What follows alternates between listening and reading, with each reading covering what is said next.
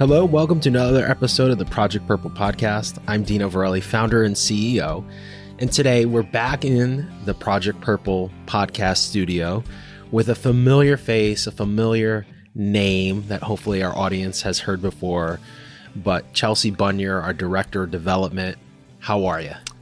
I'm good, Dino. Really happy to be here. I'm not in the office all the time, so when I get to be here, it's awesome. And when I get to talk to you on the Project Purple podcast, it's even better. So excited to be here. I love it, Chelsea. Well, we always like you when you're here in the office. We wish you were here more. You do work out of our Boston office, so having you here in the home office in Connecticut is a special treat. And today's podcast, Chelsea, I know we've talked about this, is, for our audience listening at home, is going to be all things fundraising. And I think, we've done, this will probably be close to 90 episodes that we've done on the podcast. And we've had a couple of episodes where we focused on some ideas, but I don't think we've ever really broken it down. And I think one of the things that we do really well, if I'll give a plug for us, I guess, is that we do really stress the fundraising with our participants. And I think that's really the success. I mean, it is the main reason why we've been so successful. I mean, we don't do a lot with corporations. I think and let me rephrase that. That's our room for growth for us. Correct. Yeah. We don't, when you look at the lion's share of where our fundraising dollars come from, it's from individuals. It's not from corporations like Coca-Cola, as an example, or pharma. We don't get any money from pharma directly. Indirectly, we get matches, and that's a big part of the peer-to-peer model that we're involved in. But when you look at the success that we've had over the last, 4 years, which has been kind of the most success that we've had, year over year over year has happened in the last 5 years. You've been here for a lot of that, has really been from the individuals and just the peer-to-peer, people going out and getting fundraising. So I think we've done a really good job of that, and you've played a big part in that. Yeah. Well, I think that, the way in which you have started this organization and built relationships has built a really nice foundation for that to happen. Because, while we do work hard at kind of developing this peer-to-peer model and motivating our supporters to fundraise and engaging them, it kind of happens organically and naturally because we focus on just building those relationships from the very beginning. And I think people are motivated to fundraise for the organization for that reason. I couldn't agree with you more. And I think one of the things, there's a saying that I say often that it's not rocket science, but there is a science to it. And I think in anything that you do that you become successful in, whether it's playing a sport, fundraising, selling air conditioning units, right, whatever that may be, I think that you become really good at doing that. And I think that's something that we've tried to do here and foster and continue to evolve and become better and in articulating what we do and how that happens. And there's a whole process to that. So we'll get into that here in a little bit. But for our listeners at home, maybe this is the first time because we are 90 episodes in. I think the last time 90 episodes, almost 90, yeah, which is pretty wild. You were on the New York City recap, but we went into New York City. Right. As we do with all our guests most of the time, except when we do home office ones, like the New York City Marathon, we didn't really give the guests an opportunity to kind of give their background. But for those listening at home, and maybe this is the first time they have heard your name, tell the audience a little bit about your background. And as I always tell our guests, you can go as deep as you want or as high level as you want. I think I have an interesting background. I like to kind of tell a little bit about my story. I grew up in a town of 800 people, and I like to start there because when I say that, you might be imagining something specific. Mayberry. You can't really imagine exactly what this place looked like. Shannon, Illinois, town of 800 people in the middle. One traffic light. No traffic lights. One traffic light in the county by the time I was in college. So a very small town area, farmland, a lot of cows, hog farmers there. So I definitely had a unique childhood when it comes to, talking to people that grew up in the Northeast. It's very different than what I hear people talk about. Yeah, just a bit. Closest Starbucks or Dunkin' was probably quite a bit. Yeah, that didn't exist where I was growing up. Even today? It does today. Today? Today, not in Shannon, but about 30 minutes away, there's a Starbucks. Yeah, so that was... So there is proof that there's was big Starbucks news that happened everywhere. a couple of years ago. Yeah, it's everywhere now. Yeah, well, you're either, the odds of a Starbucks or a Dunkin' now. Right. Even our former town where our office was, I haven't shared this with you, but there's a Dunkin' going in Beacon Falls. Yeah. Wow. Who would have thought? Who would have thought? Town of 6,000. True. Yeah. Huh. So there is one literally almost in every part of the country here in the United States. In New England, it's in on New every England, corner. yeah, there's one on every corner. Yeah. But I think I talk about my background because I think it's a unique part of who I am, and it's kind of brought me to where I am today. So I grew up in a small town where I was a 3-sport athlete. That's kind of all there was to do there, and ended up, becoming a pretty decent basketball player, and played at the college level at Wagner College in Staten Island, and also got to play overseas a little bit, and coached for a career after that. So during that time, I really, really developed kind of this competitive edge, and I love competition. I love to just, get out there and build relationships with people. And that kind of led me to the fundraising world, the nonprofit world, where I am today. So. And you are competitive, for the listeners at home, just a little bit. We have had some office Olympics that we've done, and that competitive streak has come out. I don't know if Dino's even seen the full competitive streak yet. When I first got here, we talked about this. We were supposed to play a game of one-on-one basketball, but never happened. You were coming off a rehab of your Achilles, and that just never happened. We did have the ability. Well, now we're into winter, so I don't know if it'll happen. But we will bring up. We did play some basketball in June in Minnesota that was kind of modified a bit, which was the Pop-A-Shot. That's true. So yeah. we won't bring that up to the audience because we don't. No, we can bring that up. Yeah, go ahead. For the audience listening at home, we did get to basketball. It was just Pop-A-Shot, and it just I think you won the first game, but then I went on to win like the best out of 5 series, like pretty handedly. I think, or it was like we went 5 games, but I won 4. Pretty handedly. We're gonna put the air quotes out there for pretty. Handily. We don't have a vlog, so if the vlog was here and there was recording, we could do the air quotes, as I usually say on most podcasts, because there's usually something that involves like a pictorial or something going on.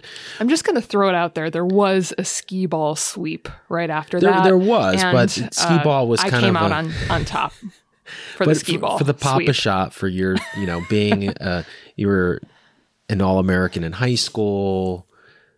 I was not an All-American. Close enough. I was pretty close. I was an all-state player in a big state. In a big state. Yeah. From a small town. Yes. I think there's a song about that. But you had a great career at Wagner, played overseas, but I still beat you in Pop-A-Shot pretty handily. It wasn't like 42 to 48. It was like 90 something. Oh, wow. Like 58 or something. Okay. Yeah, I think that's a little bit of an exaggeration, but I'll give it to you. You need it. You need the confidence. Chelsea, you know who the boss is, right? There we go. Well, thank you for sharing that with the audience. And, I've got some questions here that I want to roll into because we do want to talk about fundraising. So in your experience with fundraising, what do you think has been, and you've been doing this now, how long? We're going almost on 4 years, fully being involved in endurance, peer-to-peer. Here at Project Purple, we raise well in excess of $1 million a year. Yeah. We're not the largest in the space, and we're not the lowest, but we raise a fair amount of money. And as I mentioned in the beginning of the podcast, it's all from individuals. But in your experience in the close to past 4 years here, what's been the best fundraising that you've seen? And maybe that's kind of a loaded question, right? Mm-hmm. In terms of fundraising. But I want to start there, and then I've got a couple other questions that hopefully this will take us to. But who's kind of done it the best? And you don't have to necessarily name the person's name, but maybe just give the background or the idea possibly about that. Well, And this is on the spot. I didn't yeah, give you any questions for sure. beforehand. So I'm going to go ahead and say that when it comes to fundraising, I always kind of go back to my athletic career and relate things to what I experienced as a player and a coach. And a player is always at their best when they're playing to their strengths, right? So I think the people who I've seen who are our most successful fundraisers are the people who know how to use their networks that they have and use that to their advantage. So whether it's a person who has corporate connections and they're willing to go out to those people and ask them for donations, they're going to be successful as long as they're, connected there and willing to talk to those people. Or if it's somebody who, has friends who like to go to events, they like to go to brewery events, they like to go to ball games.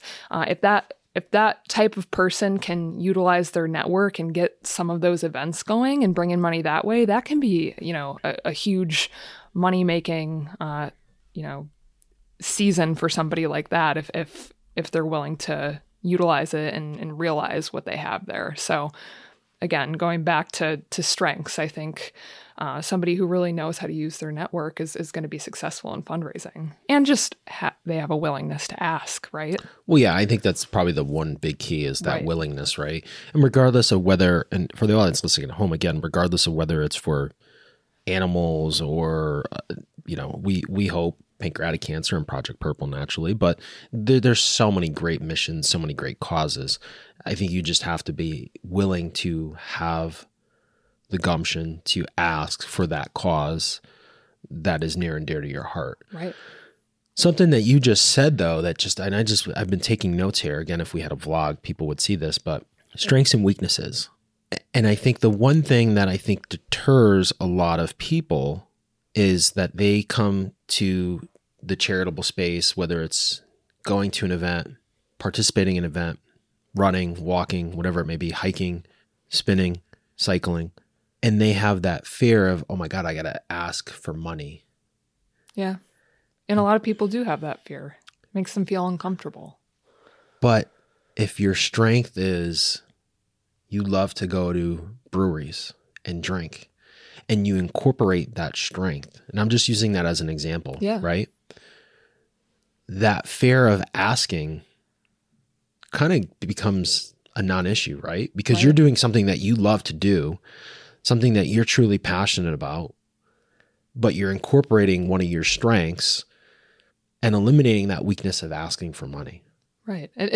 And to the people who are, with you, supporting you, coming to these events, it doesn't feel like they're giving money. It feels like, they're there to support you and also to have a good time doing something that they love to do. So, to your point, it doesn't necessarily have to be an outright ask. Yeah. And I think that's one of the things, and I think this is maybe one of, if we use one of the whiteboards here in the studio, but if we had a checklist or a myth to debunk, would be that it's always about an ask when fundraising. And that's not the case. And True. I think some of our most successful events and fundraisers, or I should say fundraisers, that put on these events that raise thousands of dollars go to their strength, whether that's entertaining at a beer hall, whether it's going for a spin event and Right. running out, or playing paintball, or doing something really fun. And, the raffles, we've had people do the calendar raffles. We just had someone jump in cold water. So, I think that, and that necessarily is not a strength, but I think that relied on that person's strength in terms of, getting people to engage, and not necessarily, again, making an ask for like, hey, give me $25 for this mission that I'm super passionate about. But hey, I'm going to do this thing because that's the personality of that person. So it's really, really powerful there. I know I asked you kind of a loaded question, but, I think you're spot on with that. And I think that's maybe one of the myths that we could kind of debunk here is like, it's not a direct ask. It can be if you feel comfortable. Well, yeah. I mean, some people have that, and that works. Right. And I think that willingness, if someone is willing to make the direct ask, the first time around that happens, and it may happen the second, third time. But I think as we know over time, donors become a little bit fatigued. Right. And that's another thing that's talked a lot in the charitable space is this donor fatigue. And let's define that. I mean, for the audience listening at home, this might be the first time they've ever heard what donor fatigue or the term donor fatigue. Right. Donor fatigue, starts to happen when you feel like your donors have given to you X amount of times, and that amount of time might be different for each person. But I think if you're connected to the cause and you get involved when you're already connected to the cause, maybe you lose a loved one to the disease or something, and you do an ask for these donations to support the cause during that time when you're going through something, or you recently lost someone. As you kind of get a little bit further away from that event happening and you've asked people for money several times, it starts to feel like, you're a little bit too far from the cause, or maybe like, Joe has given you, $100 donation 3 times and you don't really feel comfortable asking him again, or he didn't give the last time because he's given so many times. So you start to feel like you can't go out to that network of people that you've hit so many times recently and ask them again directly for a donation. So that leads us to thinking about more creative ways because you feel that donor fatigue. So I've got a question here for you. And this just came to mind. Do you think donor fatigue, and I've never thought about this until this conversation that we're having, but this brings up a great point. Do you think donor fatigue is for what you just articulated? Or do you think that donor fatigue is from the participant not articulating well enough to that donor of all the great things that has happened since they first made that ask 3 years ago or 4 years ago? So if you're, and I think, and let me define that, because I think if you're a participant that's constantly fundraising for a particular charity or just fundraising in general, there's only so many times that someone can give you $100. But if you are doing this once a year and you make this kind of your yearly thing, right? In essence, donor fatigue should not technically really occur if it's they're once a year articulating properly but then if they're just, there's some people that are super philanthropic that support so many great causes, because there are so many great causes. And I think that could happen really quick with donor fatigue because you're constantly hitting your friends and family for all these causes. And there's, unfortunately, there's just not enough money to go around, right? And to so many causes from if you have that same pool of people, right? Right. If at the end of the day, if they budget $1,000 a year for philanthropy and you hit them up 10 times, but now you've got an 11th time and their budget is spent, like there's not really anything you can do there. Right. Well, I think you bring up a good point. I think that, if we've seen this happen with some of our really great fundraisers, fundraisers who are very good at articulating, this is where your money goes. This is how much we've raised so far, and this is what your money has done for the cause, but we need more help. If you're good at articulating that, I think you have a much better chance of not running into that donor fatigue. But I do also think that it depends on your network as well. It helps if you have a network that's also super invested in the cause and, maybe doesn't have any problem giving time and time again, whether it's, they have the funds to do so or whatever that reason may be. I do think that donor fatigue still exists, though, even if you're communicating that message as well. It depends on the group of people. Yeah, I think you can never get away from it, right? There's always, I think, going to be a percentage of it. And right. Like there's a saying, and I think you've heard this, like some will, some won't. So what? Like you have to kind of move on. Right. And I think some of those folks, again, and we've seen this from the participant level, and you also see it from the donor level, when they are impacted by that particular mission or cause, they get involved. Right. And then they feel kind of, and there's no right or wrong to this for the audience listening at home, that their job is done in a way. Like they've felt fulfilled in the sense that whether they've run with us in memory of a loved one lost, and they feel fulfilled by that one experience, and some people feel the need to come back, and there's nothing wrong with either one. And I think that happens with donors as well, quite possibly.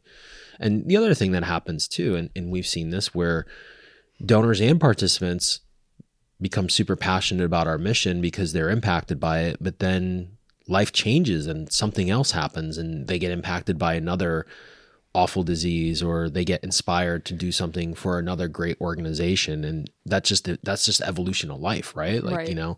They lose a loved one to pancreatic cancer, and then, another loved one, succumbs to another cancer or another ailment or another disease, or they have family members that, something else happens, some other tragic event, and they rally that mission, which is great. Again, there's so many great organizations that are doing so many great things. I think the key is to try to get more people engaged, clearly, right? Like if more of the people in the United States and in, the world were more philanthropically minded, then I think we'd eliminate a lot of issues. Place. Yeah. Yeah.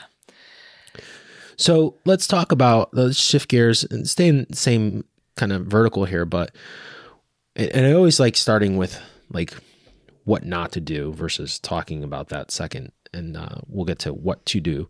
But what are some of the things that you've experienced that fundraisers should not do? Fundraisers should not do. Yeah. So if we could put together a list here, like I wouldn't say top 10, but we can go 5. Like, what are some things that they should not do with their fundraising efforts? I think that the first thing that comes to mind for me is that if you're going to ask people for money, you should show that you're invested in the cause. So whether that's a self-donation or, showing it another way, you've been involved on social media, you should show that you're invested in the cause in some way. Crafting a fundraising page that's solid and a reflection of you. As we always say, just don't put the page up, put your story on there, put a picture, make it personal. Right. And, make the first donation, whether it's $10 or $25 or whatever the amount may be. Let me see. What are some other fundraising don'ts? You're stumping me a little bit here. So, like some big don'ts, because I feel like I have all of these do's, right? But what are the don'ts? But what are the don'ts? I think one of the things that I always preach about is thanking your donors. Don't forget to thank your donors in a timely fashion. Yes. And I think there's very strategic ways of doing this to get more donations. On social media, clearly, I think where social media, and this is probably another don't, is just don't rely on social media. So there's another one that I'm going to throw out there, and I think the one thing that's happened, especially, we're in a very politically charged environment here across the world. And a lot of times social media can impact what we are trying to do on a philanthropic venue because of what's going on elsewhere in other verticals. But so that's where I would say don't rely on social media as one of the things not to do. I think you really have to kind of cover all your bases. But I think thanking your donors is critical. And that's something not to do, like in a timely fashion. And I think every time I've run, I've tried to really thank my donors, within, I always preach kind of 48 to 72 hours. I know sometimes that's hard depending on, travel and life, and, you might be getting a lot of donations. So it's just hard to get back to everyone. Well, I mean, and you're right. But here's the thing. You get a nice email. Every time a donation is made. Yeah, if you're on a fundraising platform, when a donation comes into your campaign, you're going to get a nice email that says, Susie donated $100 to your campaign, right? So you can think about the different ways you want to thank your donors. But something that I do when I get a donation is I text that person immediately. And you can go into other ways of thanking them later on if you have more creative ways, but I want that person to know right away. I saw it come in. I'm really grateful for their donation. I thank them immediately as soon as I see that email come in. Yeah, I think there's nowadays this year with the way that the programs work on fundraising, it is really easy to thank people. Yeah, for making a donation and helping out with the campaign. And I think the other thing that comes to note here, with regards to thanking and there's so many creative ways, and I don't think you have to get super creative with thanking donors. Just thank them, whether it is a text, an email, a card. I mean, there's so many ways to thank people. With social media, and one of the things that I've seen, is it can be done on social media as well, which has become an effective way to just remind people about your campaigns. And that's the other thing that I'll say do not do here, as well as one of our things not to do, is just post once to social media. I think if you are going to embrace social media, I guess maybe to take even a step back is to not have a plan. That's probably something that, we should have started. Of one of the things that you shouldn't do is not have a plan. Start without a plan. Yeah, just wing it. And we're not saying that you have to be super complex. I mean, we've had people, as you know, submit like full business plans on how they're going to meet certain goals to be involved in certain teams. But I think you just have to have somewhat of an architecture or somewhat of an idea, let's say. And the other thing is we help with that.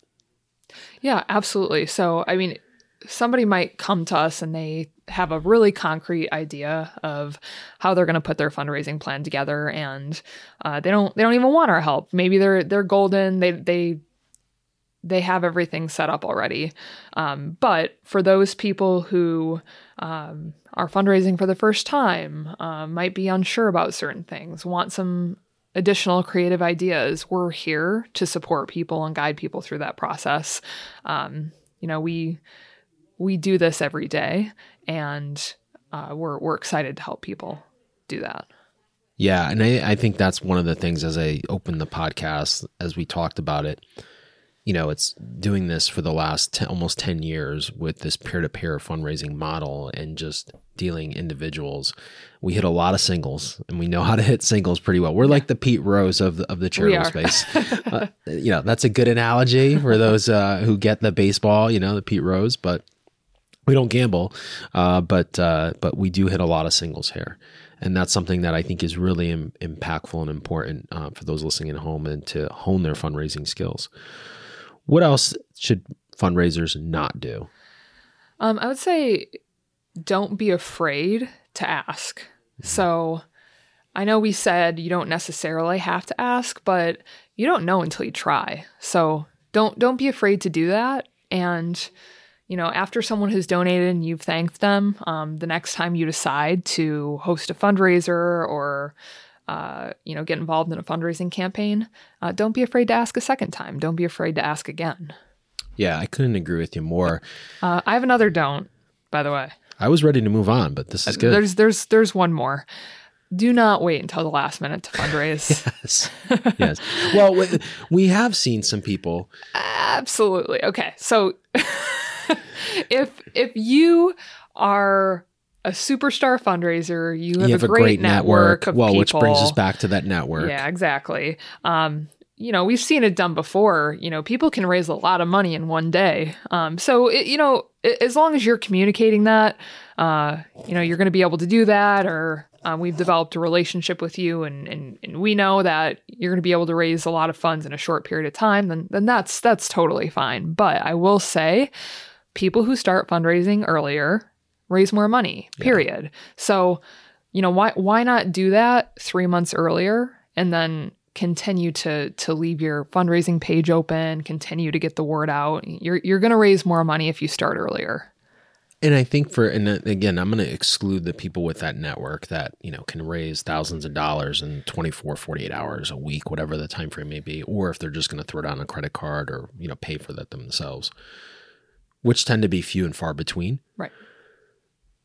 the experience overall, regardless of what you're doing, is so much more enjoyable when you start early, hit your goal, and then you can enjoy the journey, as we call it, right? Of the training or whatever, and you don't have to stress about hitting a goal. And you actually, I think it becomes a lot funner in terms of, hitting incentives or just having fun with it. And also, I think the other thing that happens, and we've seen this, I wouldn't say it's necessarily, well, sometimes it's like lightning in a bottle, because people realize like how easy it is and how enjoyable and how fun it becomes. And then that just grows. And then, the fundraising goes from, what was just trying to hit the minimum to like doubling, tripling, quadrupling what they intended originally to fundraise, because they have that ability to relax a bit and just enjoy the process, as we say. Yeah. That's a good one. All right, let's move on to things to do. We talked about things not to do, which is, there's kind of some overlap here that I think that we'll see. So what are some of the key things, again, if we had a top 5 list of things to do when putting together a fundraising campaign? I'm going to say number 1 is tell your story. And that's something that we preach here at Project Purple. What's your why? Why are you passionate about raising funds for Project Purple? I want to say over 90% of the people who run with us are connected to the cause. They have a connection to pancreatic cancer. So there's a story to be told there. And even if you don't have a connection, there's a story to be told there too. But the people in your network are going to, feel your connection to the cause. They're going to feel that passion, and that's going to result in more donations. And that's going to result in, people who may not have donated otherwise, deciding to make a donation. You have to tell a story that's kind of true to yourself, and something that's very easily repeatable, when you're talking about your fundraising and your campaign. Yeah, I agree with you. I think the one thing that I have said a lot too, that I'll throw here, probably number 2, is when articulating your story is to be as consistent as possible. And what we mean by that is the story you tell face to face, the story you tell if you're going to use emails, the story you tell on social media, the story you tell if you're running an event and why people should come to the event and why you're doing what you're doing. So regardless of what you are doing and who you're doing that for, I think there has to be consistency in the messaging of why you're doing what you're doing. Agreed. Yeah, for sure. What else could we share with our listeners about things to do? And so this is where we get a little repetitive, I think, but have a plan. Yeah. So again, the people who are most successful in fundraising, they fundraise to their strengths. They know who they are. They know what they enjoy. They know, what their network of people is willing to support. So just taking a few moments to think about that. It doesn't have to take that long. Think about what your network is kind of capable of doing and capable of supporting. And that should kind of help navigate what your fundraising plan is going to look like. And I think too, for the audience listening at home, and I mentioned this in the things not to do, and not to be repetitive again here, as you said, but I think plan, again, does not have to be, I think, not to, people get stressed out about asking for money and then planning, right? Mm-hmm. So I don't think it has to be this large, elaborate thing, but no, I think it doesn't. Whatever your strength is in your network, and you always work with your strengths versus your weaknesses, right? Whatever that strength is, like, come up with something, have an idea. Don't just wing it, as we say, right? And it could be something as simple as just jotting down or getting a notebook down and just writing down like what you really enjoy to do first, to realize like where the direction's going to go, like what you're going to do.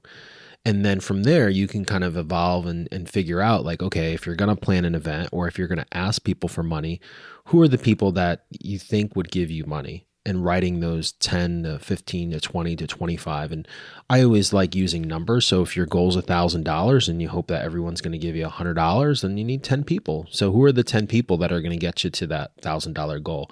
And if it's doing an event, same thing. If you're going to charge $100 a ticket, or, if you're going to charge $50 a ticket, how many people do you need to fill in? Just back in, just use simple math to find that number. And those are some really simple strategies, I think, that all are, anyone listening, I should say, and all of our participants can really kind of dive in and kind of reverse engineer a bit and kind of figure it out. And it doesn't take a lot of, I don't think it's as complex.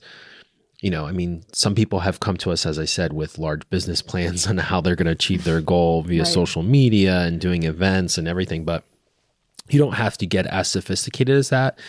Just have something in place, some sort of foundation, architecture, kind of framework, I should say, that you have an idea of how you're going to get to where you're going to go.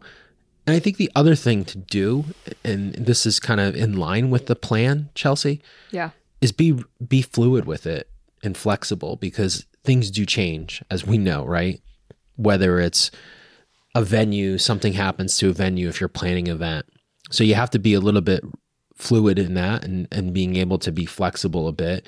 And then also what may happen too is it may not work out because of weather or some circumstance that you don't really control. So you have to have flexibility in your plan that, maybe, the direct ask is a better way to go versus like planning an event.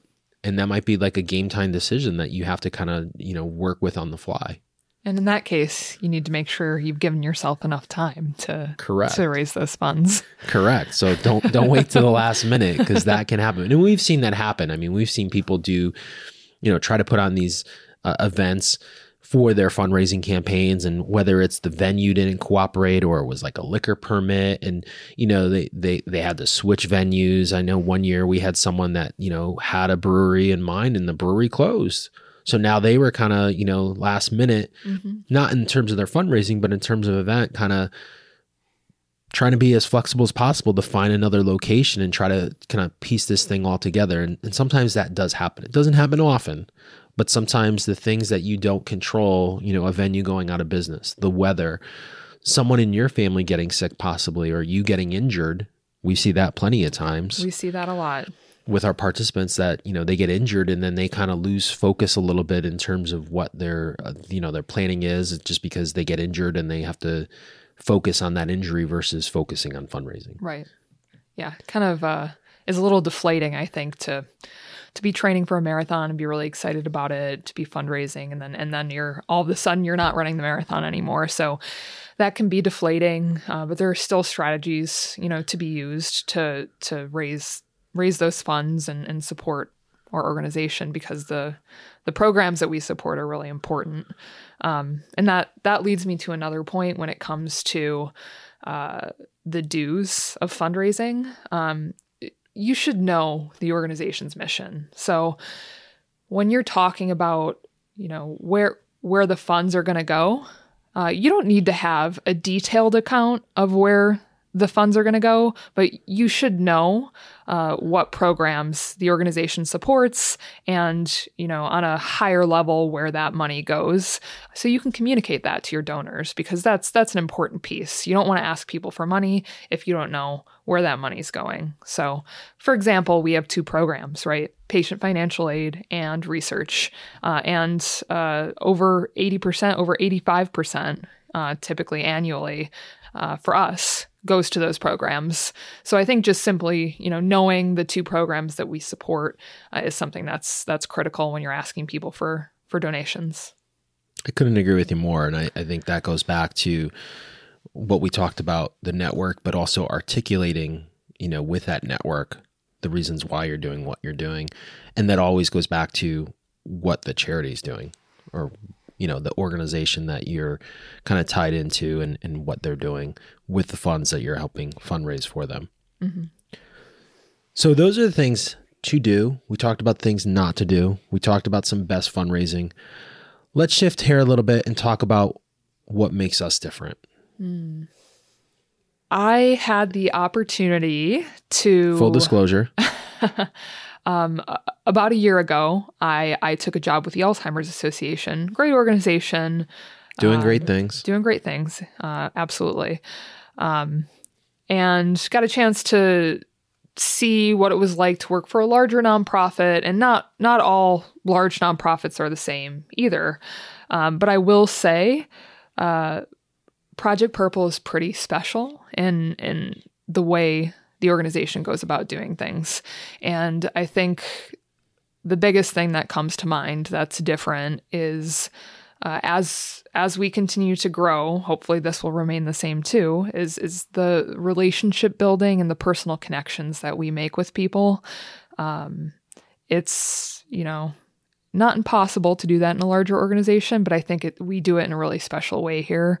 And that's the foundation that the charity was built on. And that's one of the values we continue to strive for, to maintain those really personal connections, from our CEO to, our newest administrative hire. We really try to make those personal connections with people. Well, you're only as good, I can speak from a organizational standpoint, as your weakest link. So I think that's really, and that goes for us here at Project Purple, not just on the staff, but I think just as a foundational message, when we look at our teams and, whether it's a team of 5 or a team of 100, we've had teams of 150, we really truly hope that everyone experiences the same experience, regardless of how much money they've raised or how much they, bring to the table. Naturally, there have been some people through the years that have raised a lot of money, at particular events, and far have exceeded and gone above and beyond, with a little encouragement from us, to do so. But I think that's the one thing that I hope that we have done over the years, almost 10 years here, is shown everyone, regardless of how much money they've raised, the same amount of attention to detail to help them, help us do the things we're doing, because without our fundraisers, we don't get to do the things we're doing at the end of the day. It's pretty simple. Oh. So, last question here. What's the most important thing that we could leave with our listeners today when talking about fundraising going into 2020? Because I think the one thing is, when you started this 4 years ago, this journey, it was a little bit different. I don't think we had the noise we have, and I'm picking on social media, but I think like that, we just came off of Giving Tuesday. We're recording this the day after, and Facebook's doing this $7 billion match or something. Yes. How much is it? Is it $7 billion? It's a lot of money. It's a lot of money. They're matching, and they were encouraging people, and Facebook, to their credit, over the last 2 years has really put a concerted effort into allowing charities the ability to fundraise socially. And that has been a great addition to the funds here at Project Purple through Absolutely. it's not free. People have to set up pages on Facebook to donate, and they link it back to Project Purple. And that's been a great extra money, as I call it. There's pluses and minuses to it. We don't see who donates in a way, but we see who sets up the campaigns. But they've done a great job doing that. So just coming off of social media, the expansion of using social media, which has evolved, because when we started this back in 2010, like, you could post to social media and you could raise a lot of money really quick because no one was really doing it. Right. And there wasn't all this noise. There wasn't the political allegations, and there wasn't the paid ads and all this other stuff that's going on today, right? But now it's kind of funny how it's kind of come full circle a bit, where now, like, just coming off the day after, like, it was just massively impactful to our Giving Tuesday. We had our best Giving Tuesday ever. I mean, we were up over 140%, almost 180% over last year in what we brought in with Giving Tuesday. So I think social media has played a part in that. And it's evolved just in like the 4 years that you've been here, because even I think when we first started, we were using it. So like, we're in 2020, like, what's the best thing that we could say? Because we said one thing not to do is just don't post to social media. So we sound a little bit contradictory here a little bit. Right. But I think I did say something about being flexible and fluid. Like, you kind of have to evolve. So you just kind of like, you hit the nail on the head with what I was going to say. Things are always changing, and, use social media this much, don't use it.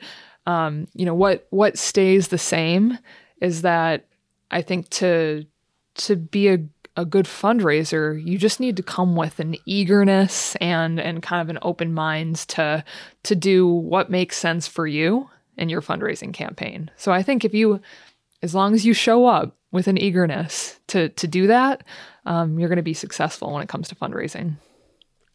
That's the key. Just show up. Yeah. It's key to life. Just show up, right? I've heard that said a couple times. Just show up. Well, Chelsea, thank you for all you do here at Project Purple. Thank you for being on the podcast once again.